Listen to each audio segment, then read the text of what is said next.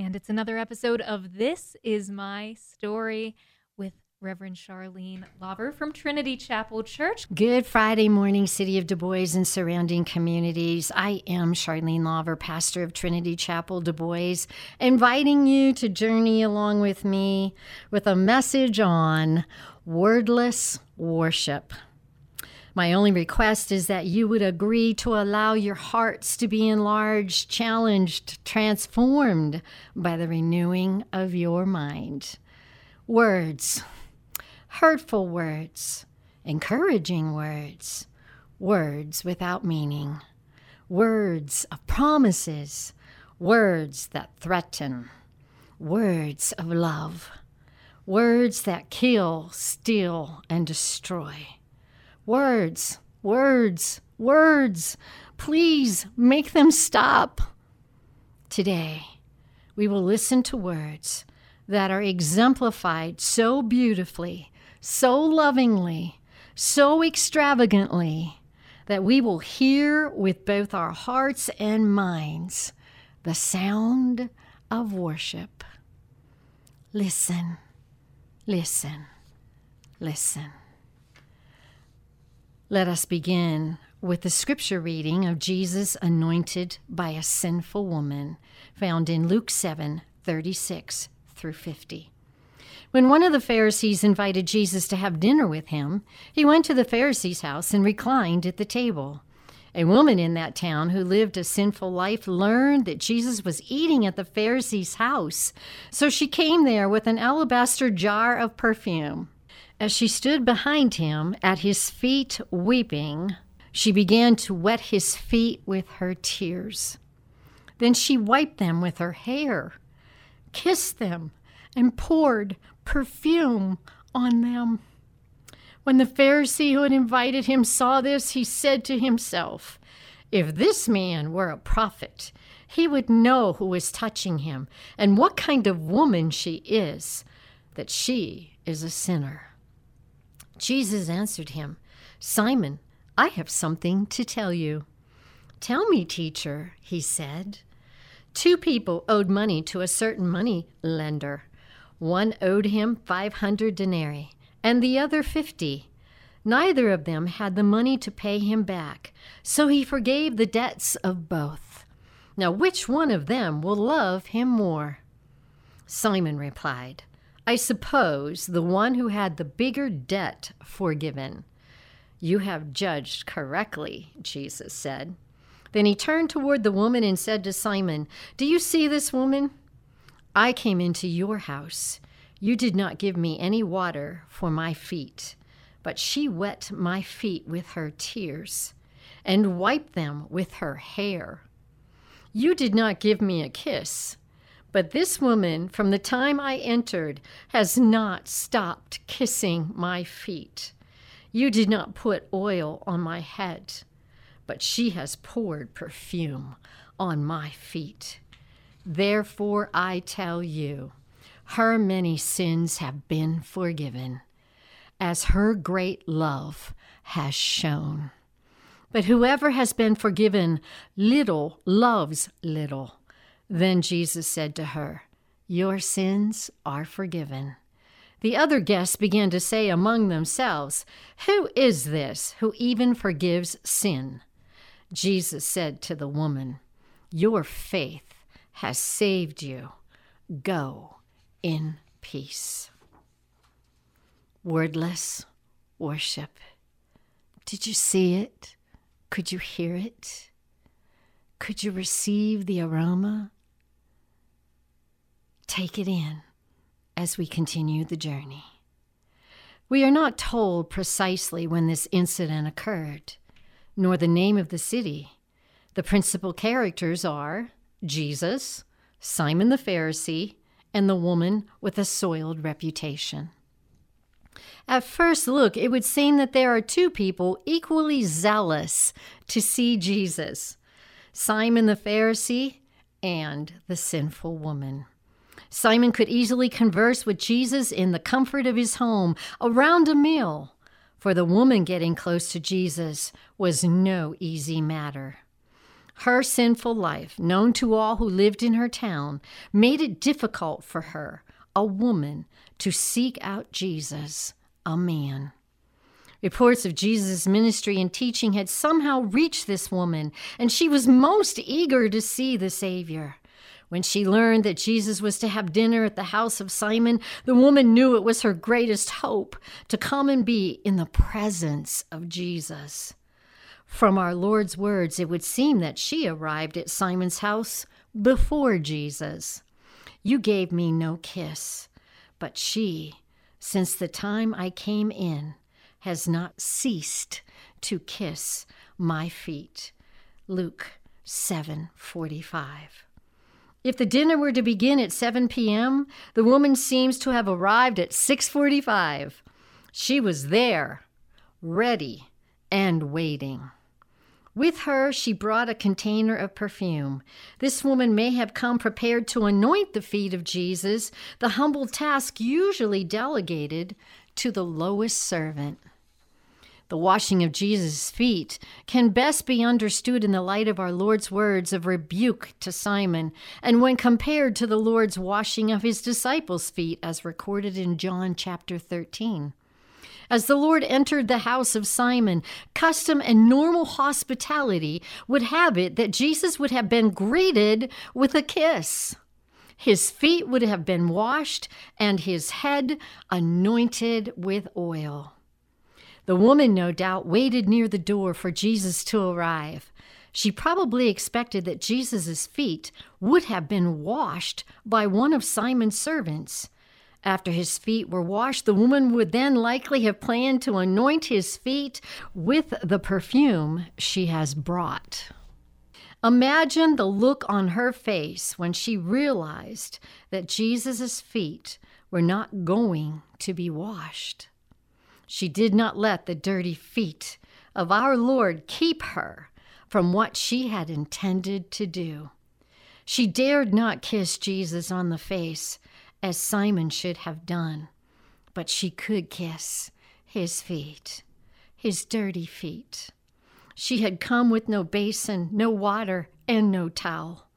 Nevertheless, as she began to kiss his feet, the tears began to flow, something most unusual for a woman of her profession. As the tears began to flow, the woman must have noted that the little streams of tears carried the dirt of the road as well. She used the water of her tears to wash his feet, something she could hardly have planned in advance. Since there was no towel available to her, she used her hair to dry Jesus' feet. Imagine this. The woman used her hair, the most glorious part of her body, found in 1 Corinthians 11:15, to dry the feet of Jesus, the most dishonorable part of one's body. She did not do her duty quickly, so as to quickly finish an unpleasant task. She persisted at kissing the feet of our Lord. This woman's worship of Jesus was at a great cost to her. It cost her the expensive vial of perfume and the humility to kiss, wash, and dry the dirty feet of the Lord Jesus. But there was a much higher price than this paid by the woman. The greatest price which she paid was facing the scorn and rejection of the self-righteous Pharisees and other dinner guests at that meal. Jesus did not give her a dirty look, but it is inconceivable to think that all the others did not. Simon's disdain, revealed by his inner thoughts, must also have been evident in his eyes, and so too for the other guests. What in the world are you doing here? Must have been etched on the faces of the guests. It could hardly be otherwise for a Pharisee, whose holiness was primarily a matter of physical separation from sin and from sinners. The woman's desire to be in his presence and to worship Jesus was greater than her fear of rejection from these guests. Their disdain was brutal, but to her it was a cost she would gladly bear to be at the feet of Jesus. Let's talk about Simon's thoughts and Jesus' teaching. No doubt a great part of Simon's motivation was to check out Jesus. Was this man really a prophet? Was his message to be believed? And how did his message compare with that of the Pharisees? Was he a threat or an ally? Just who did Jesus claim to be, and what was to be done about him? Should he be resisted, opposed, put to death, or should he be ignored? Could he be recruited to their side? These may have been some of the questions in Simon's mind, suggesting some of his motivation for having Jesus over for dinner. Simon's conclusion of Jesus following the woman's actions would have stirred up such thoughts as, if Jesus were a prophet, he would know people's character. If Jesus knew this woman was a sinner, he would have nothing to do with her. Since Jesus has accepted this woman, he does not know her. Since Jesus does not know this woman is a sinner, he cannot be a prophet. Since Jesus is not a prophet, we can reject him, his message, and his ministry. Simon, like many of us, was being very logical about his thinking and his response to the Lord Jesus. If Jesus were a prophet, he would be able to discern the character of those around him. That was correct. Jesus, in fact, went beyond Simon's expectations. Jesus was not only able to detect the woman's character, her sins, which were many, he also was able to know the thoughts of Simon, his host. By conveying to Simon that he knew his thoughts, Jesus proved that he was at least a prophet. Simon's second premise was entirely wrong. Simon, like his fellow Pharisees, remembered that the word Pharisee means separate, assumed that holiness was primarily a matter of separation. Holiness was achieved by keeping oneself separate from sin and from sinners. According to this view, Jesus would have to shun this sinful woman in order to remain holy. Simon concluded that either 1, Jesus didn't know this woman's character, or 2, that whether or not he knew about her sinfulness, he was physically contaminated by her and therefore could not be holy. Simon would not conceive of Jesus knowingly allowing this woman to touch him by washing his feet. Why would Jesus possibly associate with sinners? Jesus gave the answer by telling a story and then extracting a principle. The story was a simple one. A moneylender loaned money to 2 different individuals, neither of which were able to repay their loan. The one had borrowed 10 times more money than the other. The moneylender forgave the debt of both men. Which of the 2, Jesus asked Simon, would love the moneylender more? Simon's cautious answer was that the one who owed the most would love the man the most. Jesus confirmed the truth of his response. Underlying it was the principle, those who are forgiven most love most. Jesus now takes the principle and applies it to Simon and the sinful woman. Simon shunned the woman because she was a sinner and expected Jesus to do likewise. Jesus rebuked Simon by showing that in every respect, the woman has outdone Simon in her acts of love and devotion. Simon did not show Jesus even the minimum courtesy of washing his feet. This woman not only washed his feet, she did it with her tears and her hair. Simon did not bestow a kiss on Jesus' face.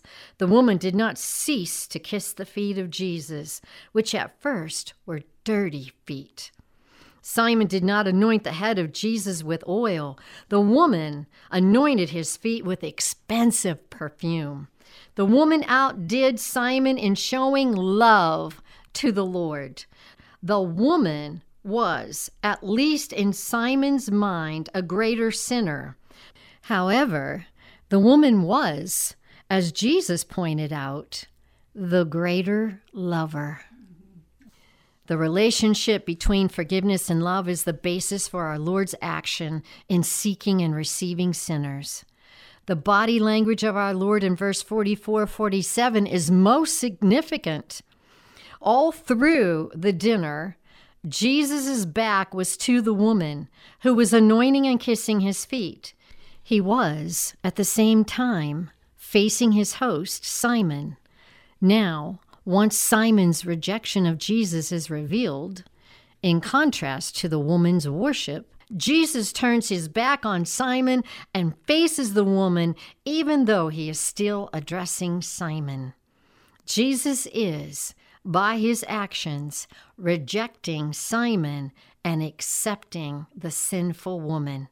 What an incredible statement is being made here. Jesus' words to the woman.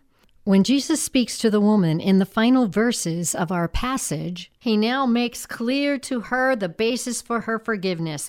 Your faith has saved you. Go in peace. Let there be no doubt as to the basis for one's forgiveness. It's not works. It is not the work of loving others, even God's Son. Forgiveness is the gift of God, granted to those who have faith. Without faith, it is impossible to please God. Hebrews 11:6. The bad news of the Pharisee Jesus associates with sinners was the good news to the woman, because she acknowledged that she was a sinner. The only people who will bristle at the thought that Jesus has come to seek and to save sinners are the self-righteous, those who do not think they need saving. This woman did not dispute the fact that she was a sinner. She rejoiced at the reports that Jesus received sinners. She came to him as a sinner, believing by faith that he would not send her away. And she was right. Of all those who went to the dinner, only this woman is said to have left forgiven. Oh, the marvelous grace of God toward we sinners. There is a strange attraction to Christ for those who admit they are sinners and who wish to turn from their sins. Jesus is never more approachable than he is to the sinners. In John's Gospel, we read these words of great encouragement to every sinner. All that the Father gives me shall come to me, and the one who comes to me I will certainly not cast out. John 6:37. While it is true that Jesus is the sinless Son of God who hates sin and who will ultimately judge sinners, the message of the gospel is that in his first coming, Christ came to save, not to condemn. Jesus thus said to the woman caught in adultery, "Neither do I condemn you. Go your way. From now on, sin no more." John 8:11. This is because in his first advent, Jesus came to bear the penalty for man's sins himself and to save men from eternal damnation. All who come to him for forgiveness and salvation will be saved. None will be turned away, but there is yet another coming of Christ when he comes to judge. At that time, it will be too late. Those who come to him then will tremble in fear of him, and rightly so.